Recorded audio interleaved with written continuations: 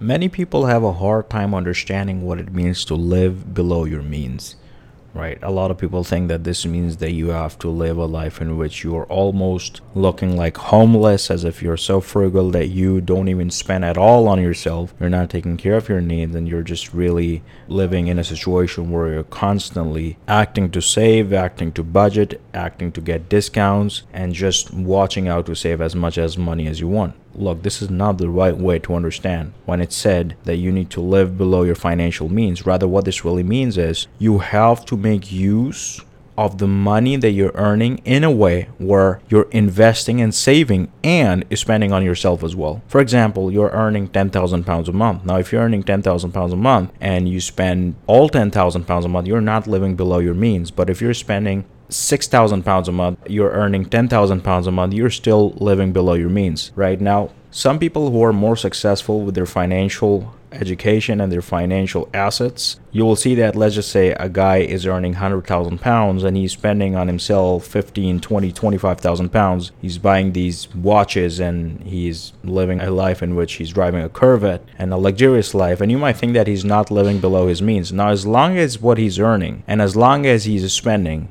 are approached in a way where what is spent is less than what is earned, he is living below his financial means. Now, if you have that money which is not used in spending, buying clothes or a house or a watch or a car, whatever, you can invest that money for your financial growth, and you can actually build cash flow, and you can actually build assets that produce cash flow.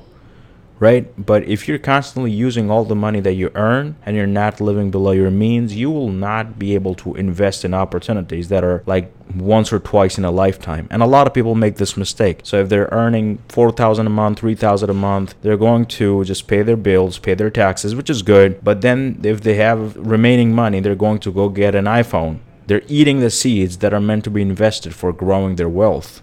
And that's not the right way to live. If you want to be financially wealthy, you want to get rich, you have to learn to live below your means. And you have to be having a good understanding of how to invest in a way that is halal, so that you can build your intellectual property, so that you can build assets which will generate revenue, which will generate profit, which will generate cash flow. And the only way you will be able to do it is with this mega form of discipline, because it's quite tempting to spend money when you want to, and it takes hard work to discipline yourself to not overspend or to not invest in things that you don't want. For example, your iPhone 11 is working just fine, and then you unnecessarily get an iPhone 13 Pro, and you did it because you just wanted the new iPhone, and then you're almost broke. And originally you planned that money was meant to be invested to buy that course, or to get in a mentoring, or to get in a program that will help you understand your intellectual property, but you did not do that. You got an iPhone,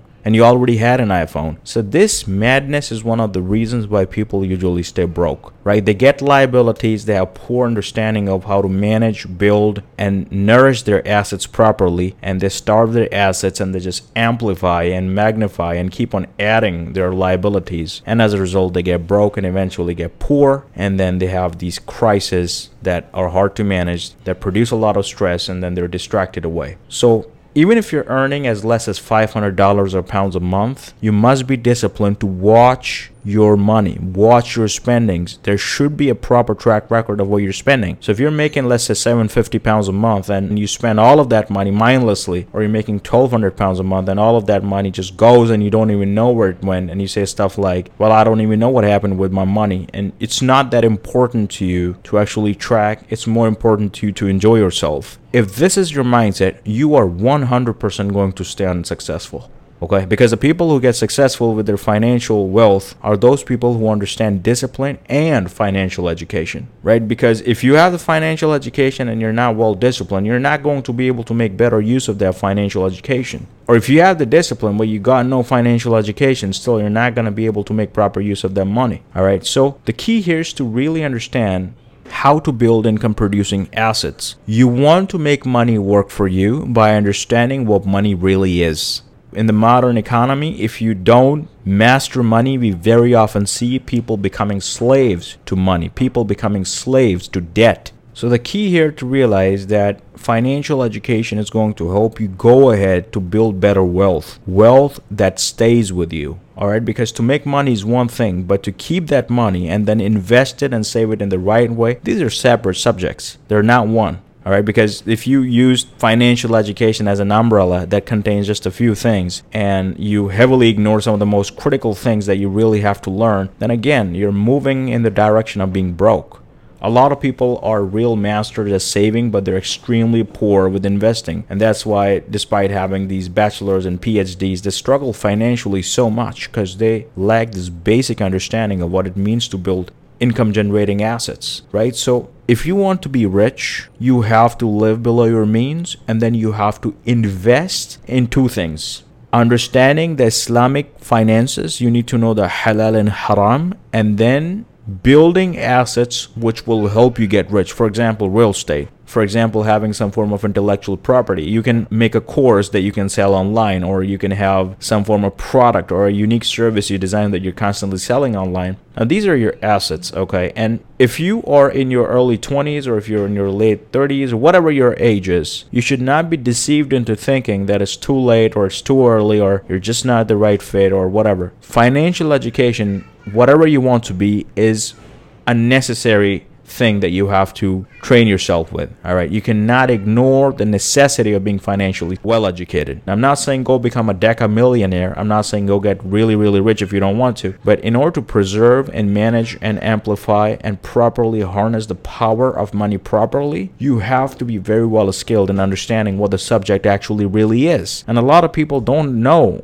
what assets are. A lot of people, they have learned some typical definitions from the universities, and you're going to see that a lot of people who are doing their bachelor's in their business studies and they're done with it and they go on to get their jobs, they're still really broke. They're still suffering, right? I met somebody who had been a therapist for about 15 to 17 years. She did not even have enough money to pay for a service that she required.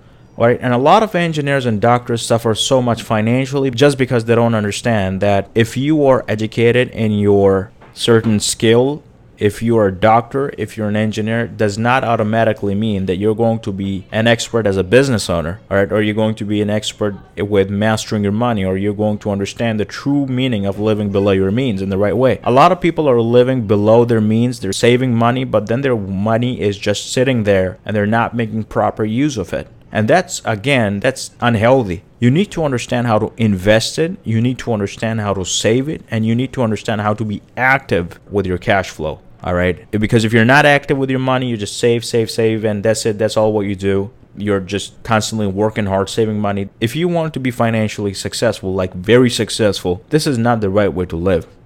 Okay, so live below your means, enjoy your life. All right, I'm not saying that, again, go look like you're homeless or live in a way where you're not even having your needs met. I'm not saying that, but understand the true meaning of living below your means.